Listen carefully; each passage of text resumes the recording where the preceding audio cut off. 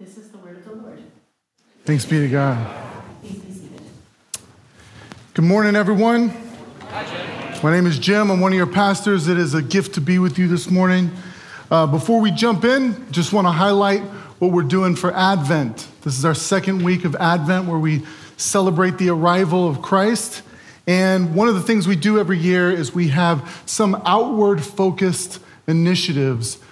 As we experience the generosity of God in Christ, we get to participate in generosity. So we take an offering every year that goes all outward, and each week we're highlighting the different organizations where that Advent offering will be going towards. So this week, I want to highlight AZ Reach, which is an organization that works in schools that are often overlooked. And amongst some of the kids who are struggling the most in those schools, they do mentoring and tutoring and Bible studies and really pour into their life.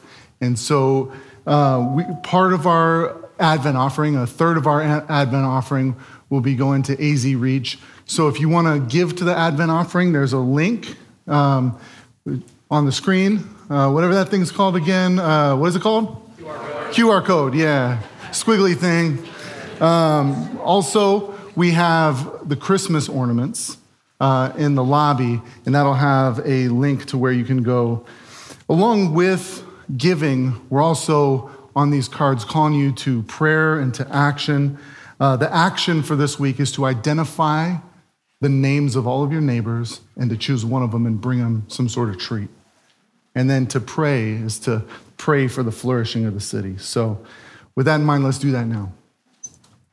God, we pray for the whole city that we are a part of, and all these overlooked and unexpected places, that they would be places where you bring the gospel of peace through the people in this room, that you bring flourishing to the schools that AZ Reach is connected to all of our neighborhoods, and that you would be seen and glorified as the one who is the Prince of Peace. In Jesus' name, amen. All right. Well, this morning, as I've already mentioned, it's the second week of Advent. And the theme for Advent is peace on earth. Last week, John talked about peace to the world. And this week, our theme is peace to the city. You probably heard that language before. We've talked often when we talk about the vision of this church. What are we about?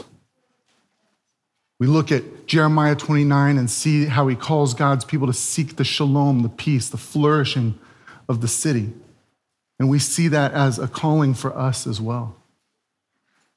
Something we've talked about in this church before is that this Loop 202 area is kind of what we view as our area that God has given us some responsibility to engage.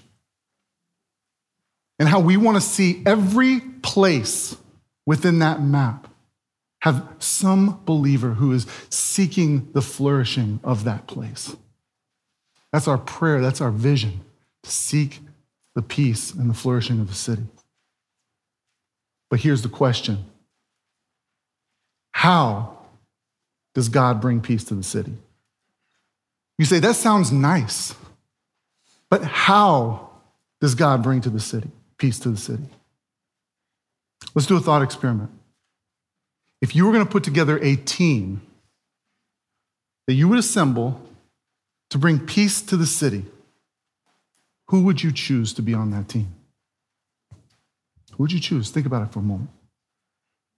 Would you choose doctors, city council members, that really talented friend of yours who seems to just be good at everything but spends their whole life on pickleball? Who would you choose? Who would you choose? Let me give you my list. The team to seek the peace of the city. Number one, a devastated middle-aged man.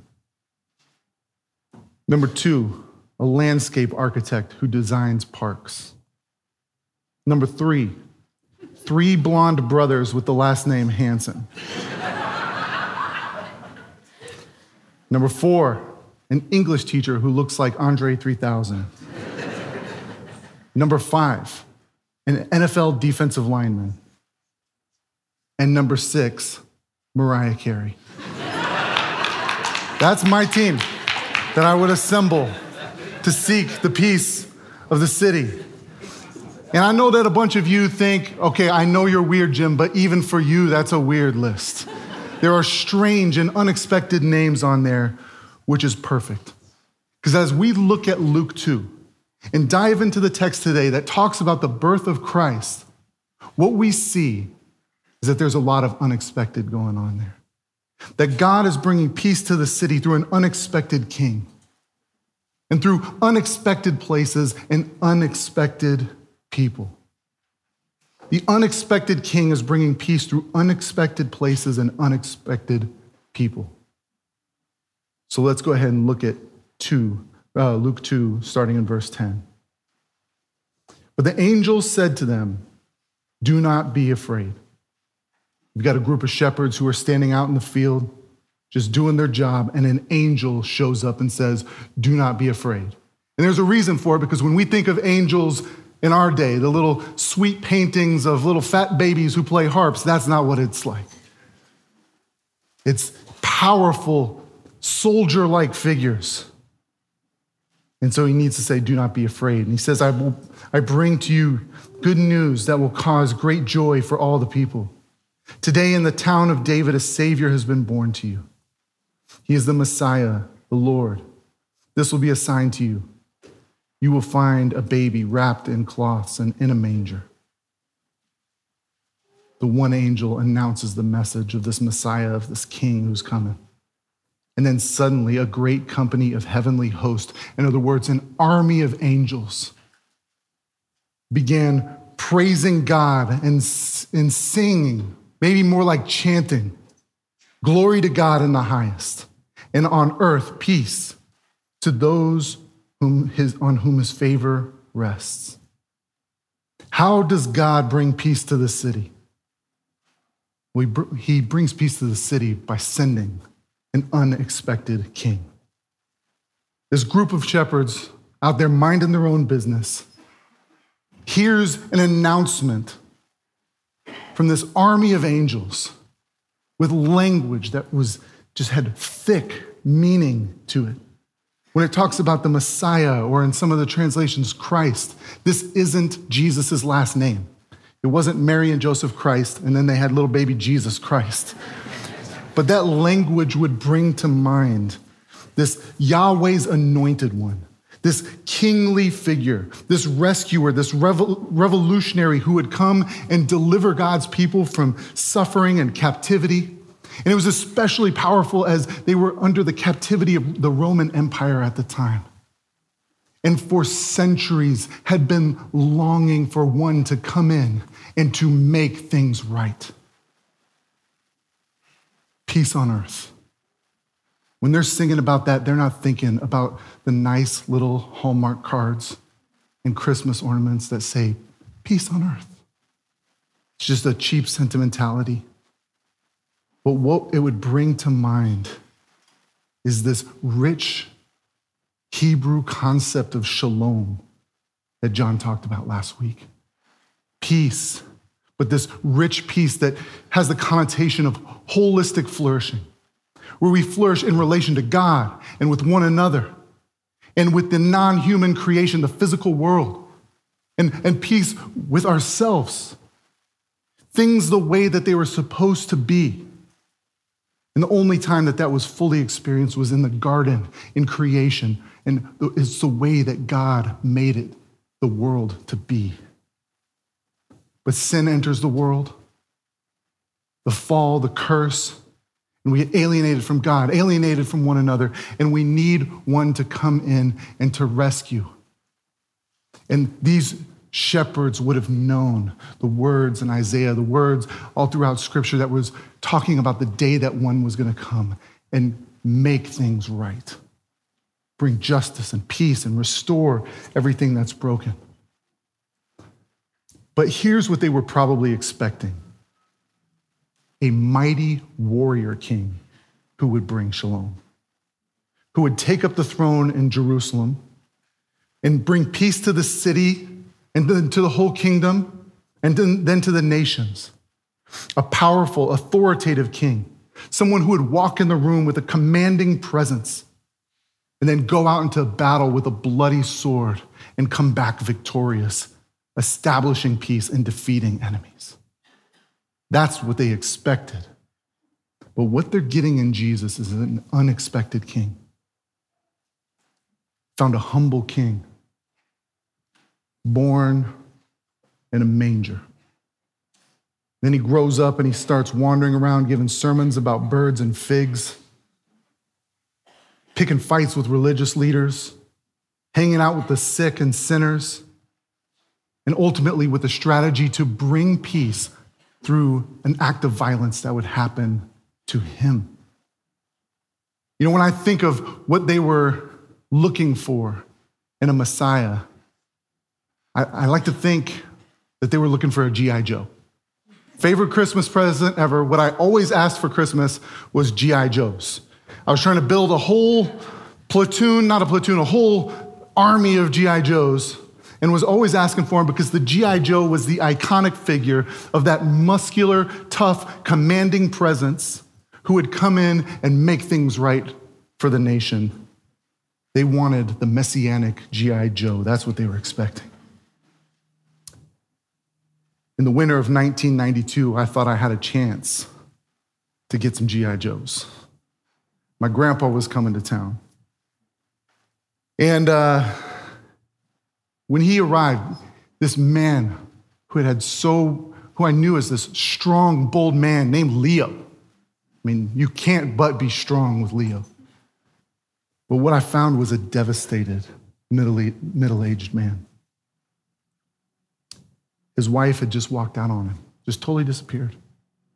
He had no place to go for Christmas, so he showed up with our family, and I could see a little glimpse of something in him. Anytime he would open up a book and start reading it, and I kind of thought that book was the Bible, and I kind of wanted to ask him about it, but I kind of didn't want him to preach to me, right? But I did, I asked him. And then what I realized is I had created a problem. I had ruined my opportunity to get G.I. Joes for Christmas because in asking for G.I. Joes and then in asking about the Bible, I opened up my Christmas present and this is what he gave me. The New Adventure Bible. He could sense my disappointment and he, I'm sure, said something about how Jesus is the better hero than G.I. Joe, that sort of thing. But I distinctly remember him opening up to the book of Isaiah, his favorite book of the Bible. And I don't remember a lot of what he said, but I really remember him reading Isaiah 53 and giving a picture of a hero, of a rescuer that I had never seen before. He was pierced for our transgressions. He was crushed for our iniquities. The punishment that brought us peace was upon him, and by his wounds we are healed. And him telling me about this is Jesus, the hero who Israel was waiting for and who is the rescuer of us.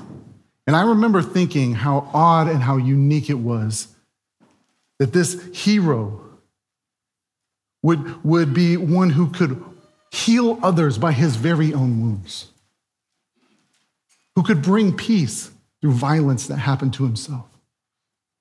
And it was strange to me, and it was strange to God's people at that time to get the type of Messiah, the type of king that they got in Jesus, because he came in such unexpected and strange ways. And the very quirks, the very strange things about Jesus were the very things that were his instruments of peace, the way that he brought us peace.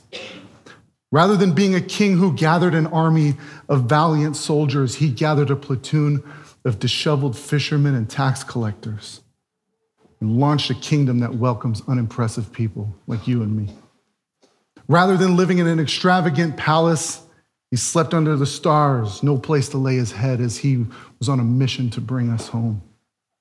Rather than demanding a team of servants follow him and make his life a life of luxury, he was the type of king who took the humble position and washed the feet of his followers. Rather than only spending time with the ritually pure priest in the temple, he moved towards lepers and prostitutes with healing and forgiveness, giving them a seat of honor for those who walked in shame. Rather than launching a bloody revolution where he kills his enemies with the sword, he came declaring his love for his enemies and then conquered them by dying for them and shedding his very own blood. Instead of taking their life, he gives them life. This king was entirely unexpected, and his type of peace is beautiful and unexpectedly good. How does he bring peace to the city?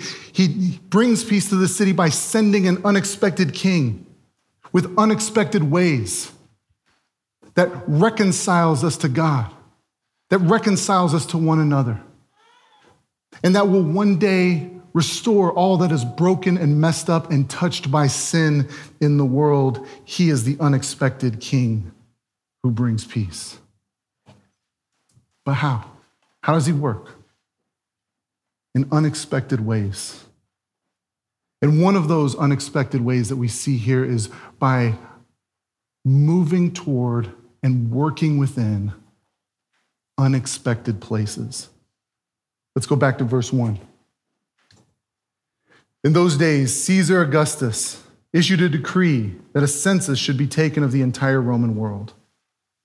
This was the first census that took place while Quirinius was governor of Syria. And everyone went to their hometown and to register. So Joseph also went to the town of Nazareth in Galilee, to Judea, to Bethlehem, the town of David, because he belonged to the house and the line of David. He went there to register with Mary, who was pledged to be married to him and was expecting a child. They were there, and the time came for the baby to be born. And she gave birth to her firstborn, a son, and she wrapped him in cloths and placed him in a manger because there was no guest room available for them. There's a lot of familiar stuff here. Even if you didn't grow up in church, you saw the little nativity sets, and you have a vague sense that Jesus is around some animals for some reason, and they're pretty excited about it. One of those people is Mary. Probably one of the other one is Joseph. You're familiar with the fact that they took a 70-mile journey from Nazareth to Bethlehem, from their hometown, to participate in a census that was decreed by Caesar so that he could figure out who was all in his kingdom and tax those people. You know that while they're there, Mary gives birth to Jesus, that there's no place in the inn, that Jesus is born in a manger, all familiar, right? But something that we often overlook are the places that are mentioned here. We look at these first verses where it talks about the Roman world and the governor of Syria and Nazareth and Galilee, and the fact that places are being named over and over and over again. We look at that as filler, as backdrop, as just insignificant details to the big story that is going on here. We in the West tend to overlook the significance of place, but God doesn't. God sees places and decides to work through even unexpected places. Likely in the West, the reason why we overlook place could have something to do with the fact that our history is a pretty short history as far as country goes, or maybe it's because we move around a lot. But when we're in school and we're taught what a noun is, it's what? A people, place, thing. In our world, we tend to say people matter and things are good. You should get a lot of those things. But place is just this insignificant backdrop, but it matters to God.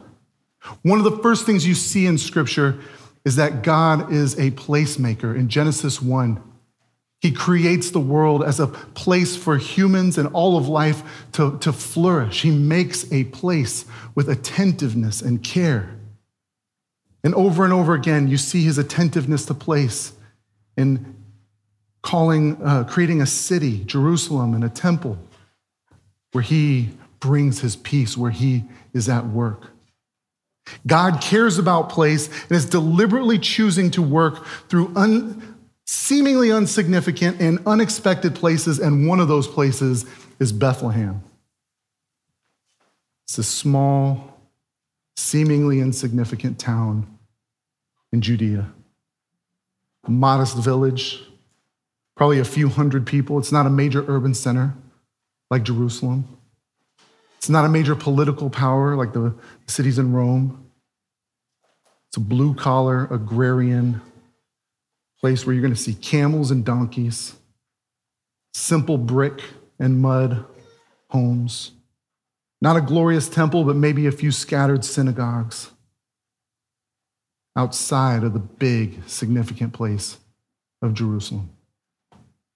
Probably overlooked as a pass-through place by people on a journey. See, if Jesus was born in Arizona in this time, rather than a manger in Bethlehem, I think he would have been born in a garage in Eloy, Arizona.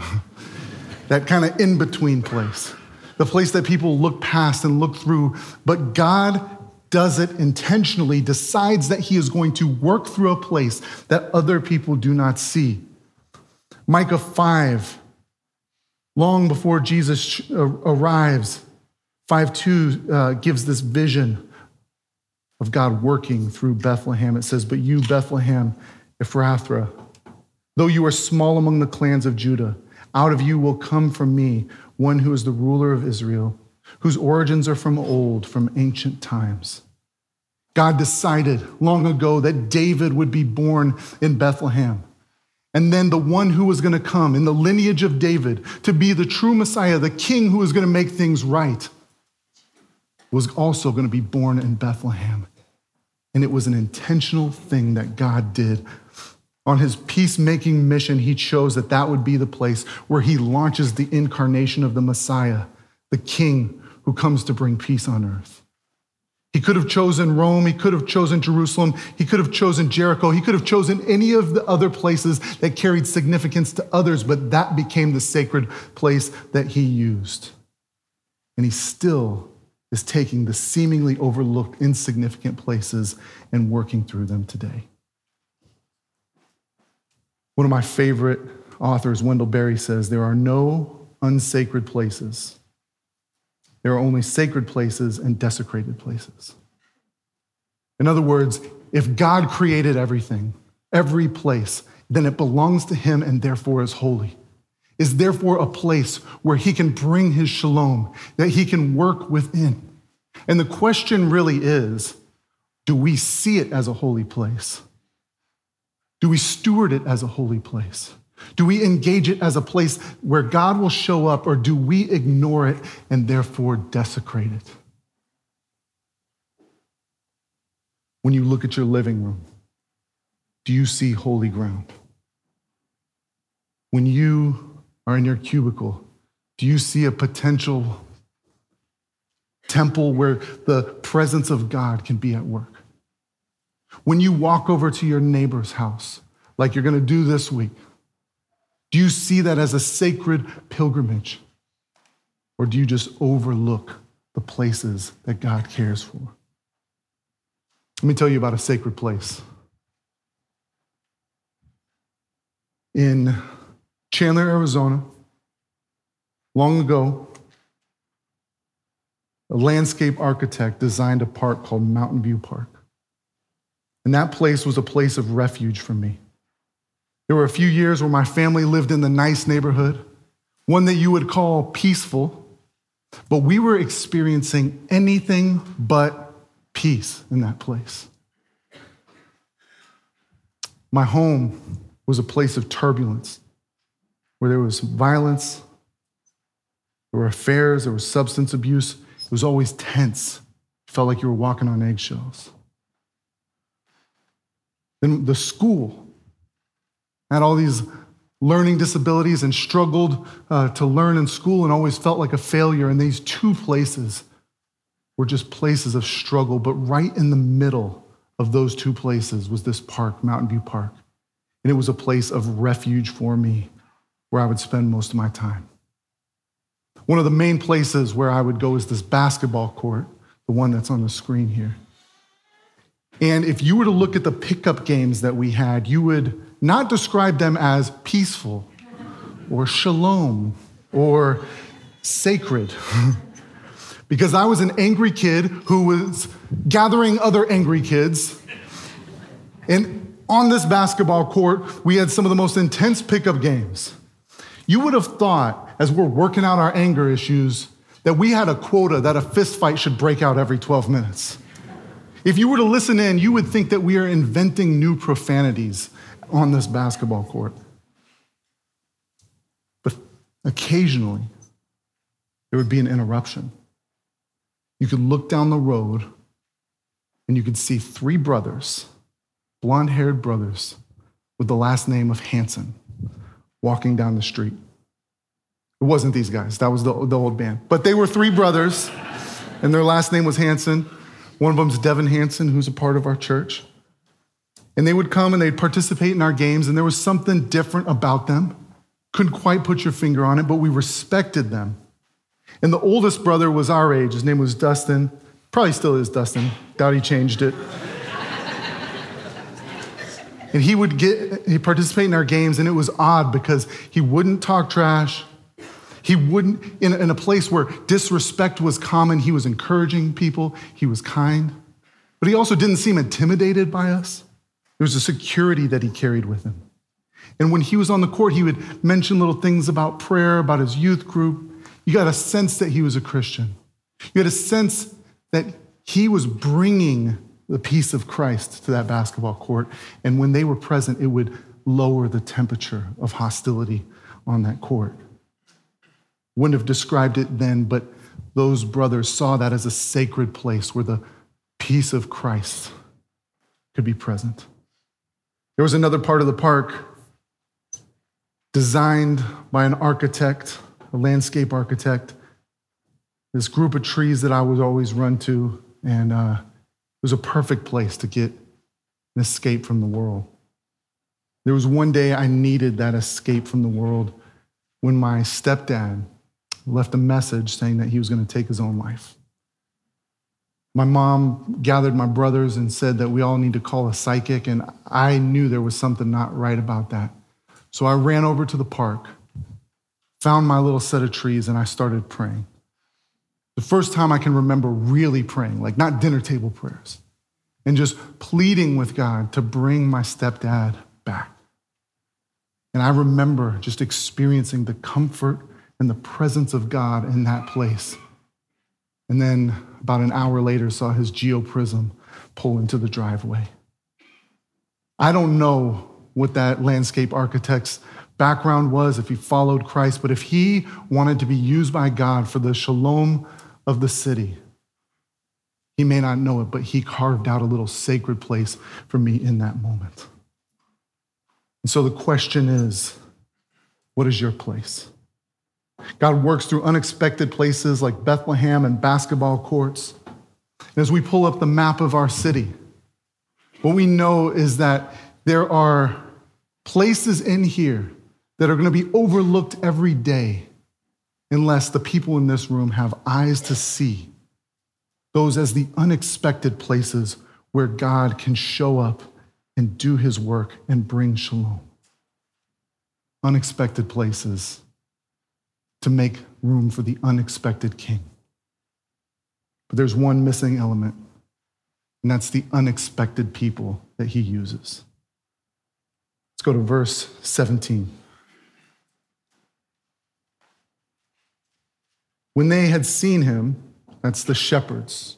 They had gone, they saw Jesus, they were spending time with him. And it said, when they had seen him, they spent time with Jesus. They lived out that nativity scene. But do you ever think what happens after that? Like that nativity scene, those people just didn't stand there forever looking at Jesus. Eventually Mary is like, okay, you got to go now. We have to take care of this baby. what happens next? Here's what happens. It says they spread word concerning what had been told them about this child, and all who heard it were amazed at what the shepherds said to them. The shepherds go out into the world and they start proclaiming that the king has come, the one who brings peace, who brings shalom, who restores us to God, who restores us to one another. He has come. And believe it or not, he's coming as a baby. And they are the most unexpected people you could probably imagine. Why would God choose the shepherds to be his evangelists, his first ministers, when there were priests and scholars and political leaders around? It's because God brings his peace through unexpected people. The shepherds were an occupation. Being a shepherd was an occupation that had a serious stigma to it. You often couldn't participate in worship in the temple because you spent your day dealing with animal carcasses and were considered unclean. They were poor on the lower rungs of the socioeconomic ladder. They had a reputation of being thieves. There was such a lack of trust that there were times when they weren't even allowed to give testimony in court. You can imagine being a shepherd sitting on the outskirts of society and the way that people look at you with suspicion, with a lack of respect. But when God looks at them, he says, these are the very people that I want to use to announce the good news of the King, the Messiah, who's come to make things right. How does God bring peace?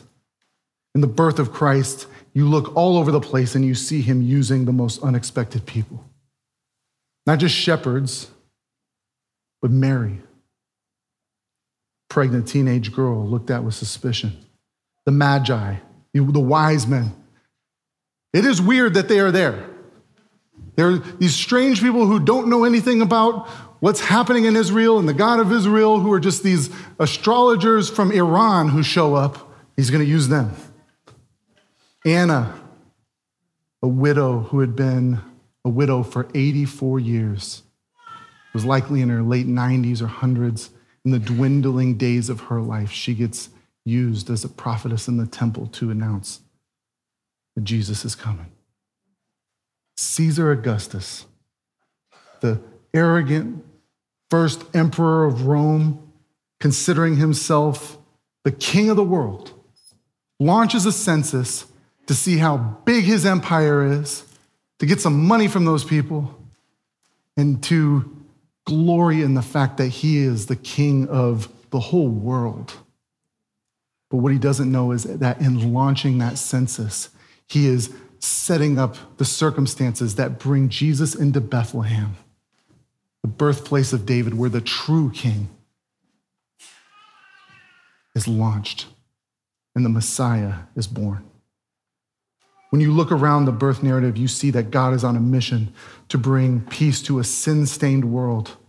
But he chooses to use the obscure and unexpected and unqualified people like you and me. One of the biggest lies the enemy can tell us is that God can't use you. You may say, I'm not the type of person that God uses. My life is too messy. It's too complicated, too busy. Maybe later God can, but not now. Well, no matter how complicated and messy things are, let me just say, it's not more than what Mary was going through. And God used her and the shepherds. How does God bring his peace? Through unexpected people. Let me tell you about them. In the summer of 1994, I made a decision that would change the trajectory of my life forever. A decision that would change my life forever. In the heat of an Arizona summer, I decided that I was going to marry Mariah Carey.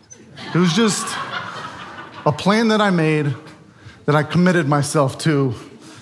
in the summer of 1994. This was right between when I was leaving elementary school and was going to junior high, and I figured I had some time that summer, and I needed to figure out how I was going to make this happen. And after spending months of planning, realized probably not going to work. She's 13 years older than me. There's an age gap, so it's probably not going to work. Crazy thing is, she eventually married a guy like 13 years younger than her, so that wasn't the factor, right? There were a lot of other factors, but that wasn't the one. So I went into junior high discouraged, feeling like a failure because my big mission was thrown off. And I show up to my 6th grade English class, and I look over to the row next to me. There's one of the Hanson brothers.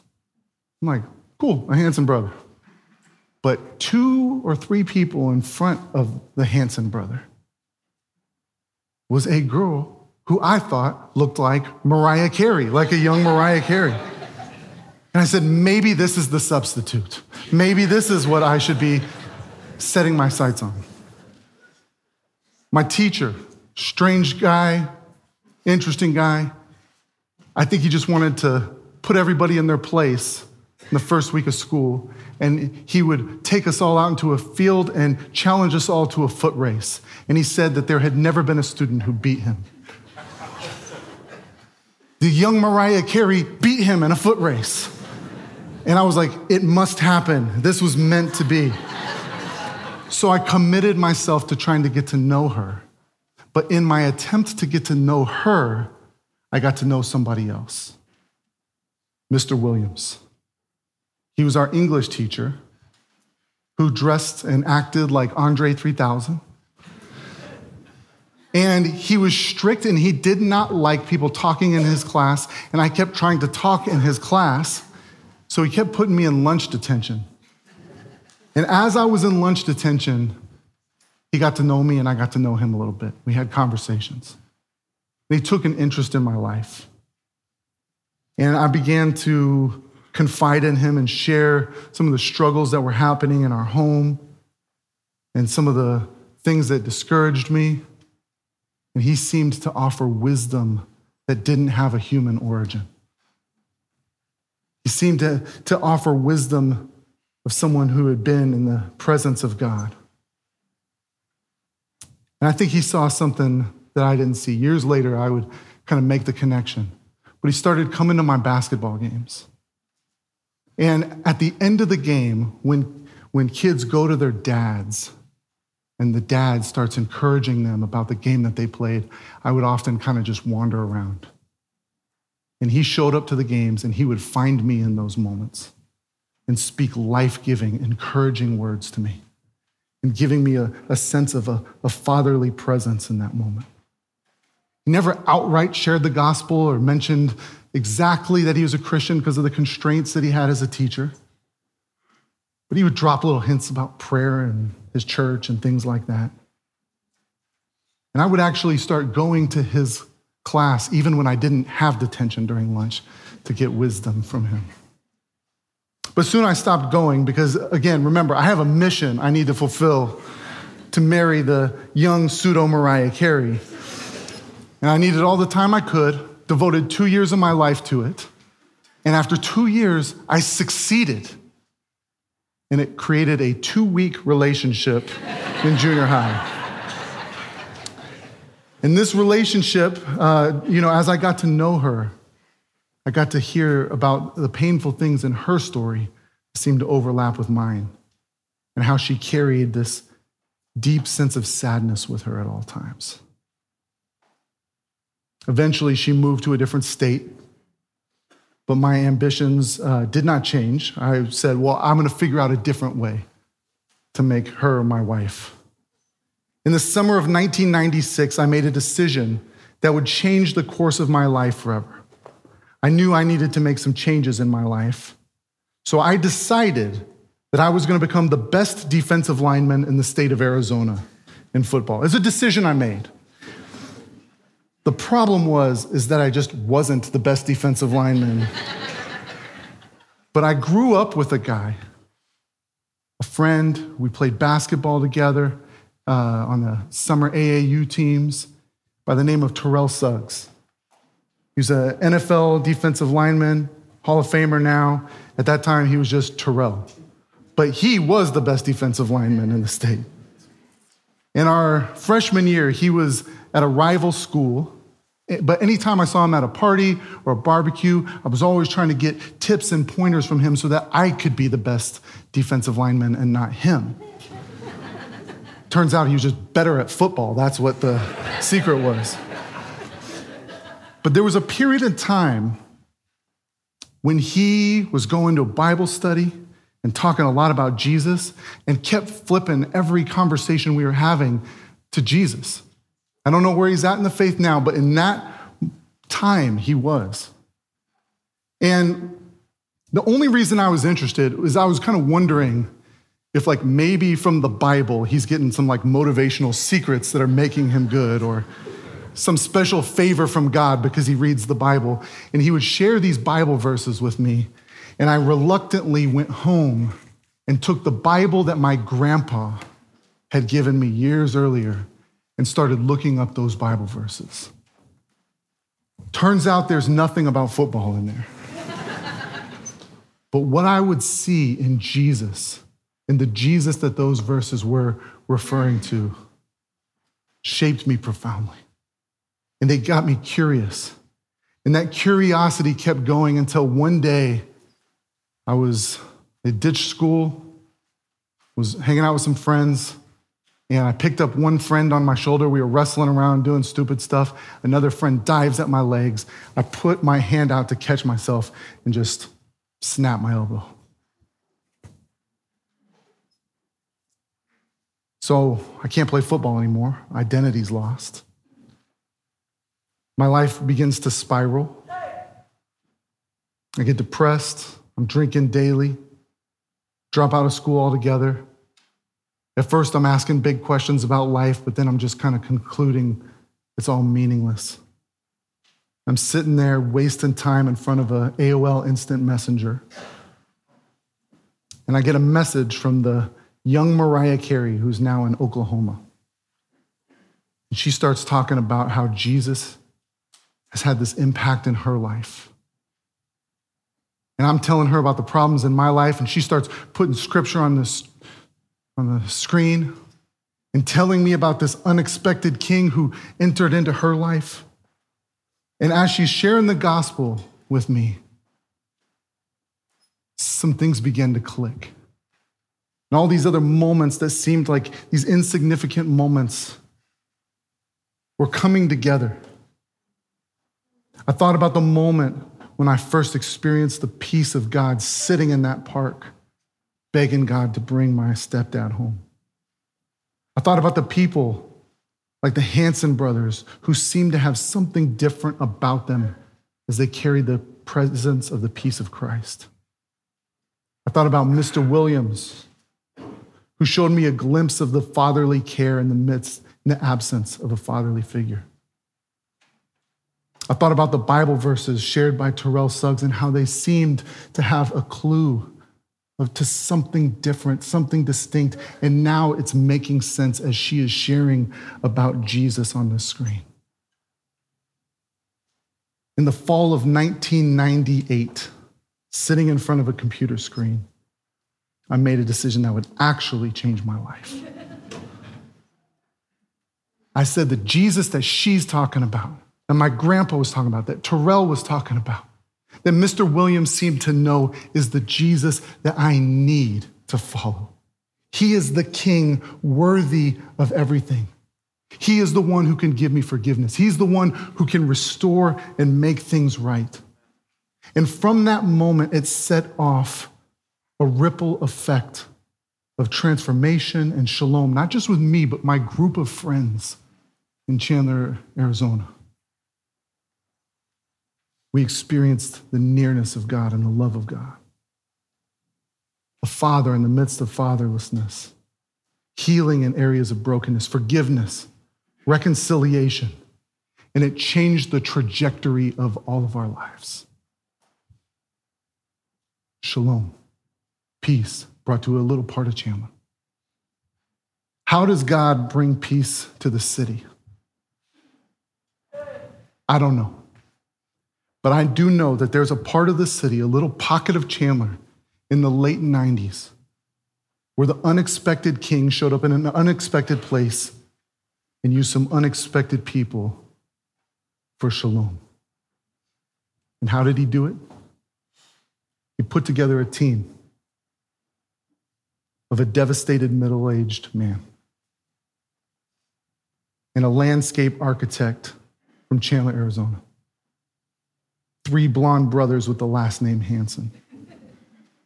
An English teacher who looked like Andre 3000. An NFL defensive lineman. A girl who was sad but carried a slight resemblance to Mariah Carey. And not just the people on this list, but the list extends to the people in this room. How does God bring peace through the city? Through people like Julian and Vina Benford and AJ and Penny Carrillo. Maybe not on my list, but on somebody's list, as the Prince of Peace is moving into all of these places and sending us there as conduits of his peace, to announce the gospel, to love our neighbors, to seek the flourishing of overlooked places. How does God bring shalom to the city?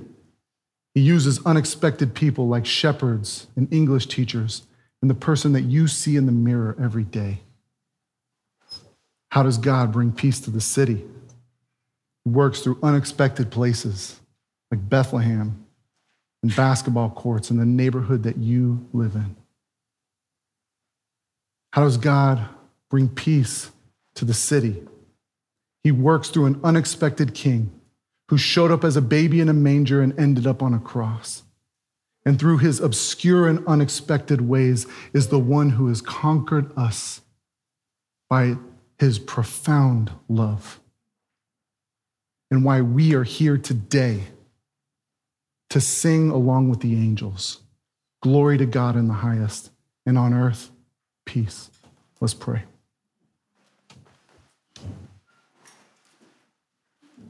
God, we are so grateful for the events that unfolded 2,000 years ago in overlooked obscurity that have changed all of our lives.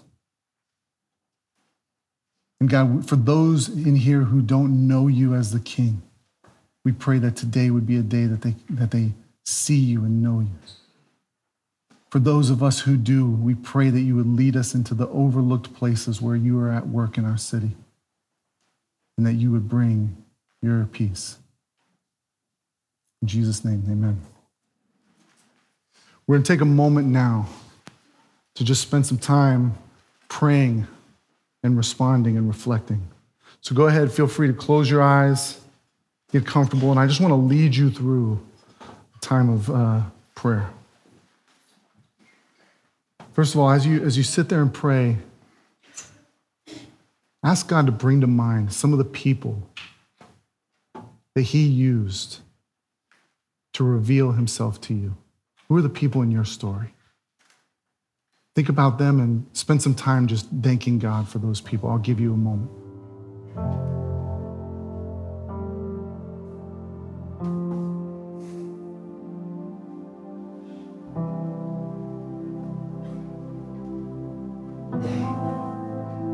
Now take a moment to pray about what are the places, the overlooked places that God wants you to see. Spend some time in silence and just see what the Spirit brings to the surface.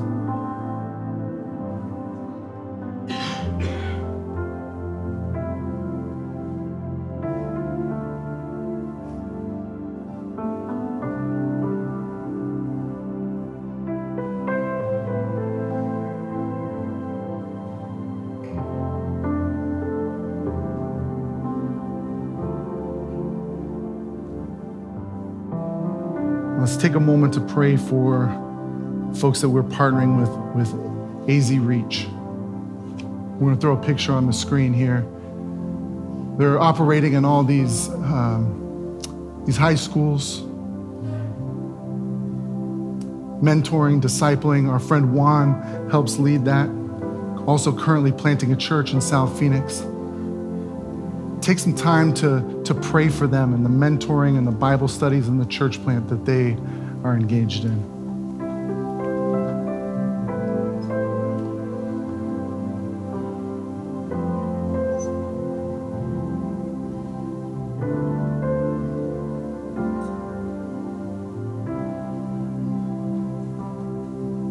God, we thank you for the many ways that we don't even see that you are at work in our lives and in the lives of others through us. We pray for your kingdom to come on earth, at Chavez High School, in South Mountain, in Tempe, in all of our neighborhoods, in the places that are overlooked that you're sending us to, that it would come on earth as it is in heaven, that you would bring a taste of your kingdom, and that people would see you as a king. And we pray now as we worship and sing that you would grip our hearts. In Jesus' name, amen. Let's continue to sing to God and worship. Let's continue. If you need prayer, we have people on either side of the room who would love to pray for you. And let's come forward and take communion, remembering Christ and the blood that was shed through the cup, and remembering his body given to us through the bread. Let's respond now together. Let's stand.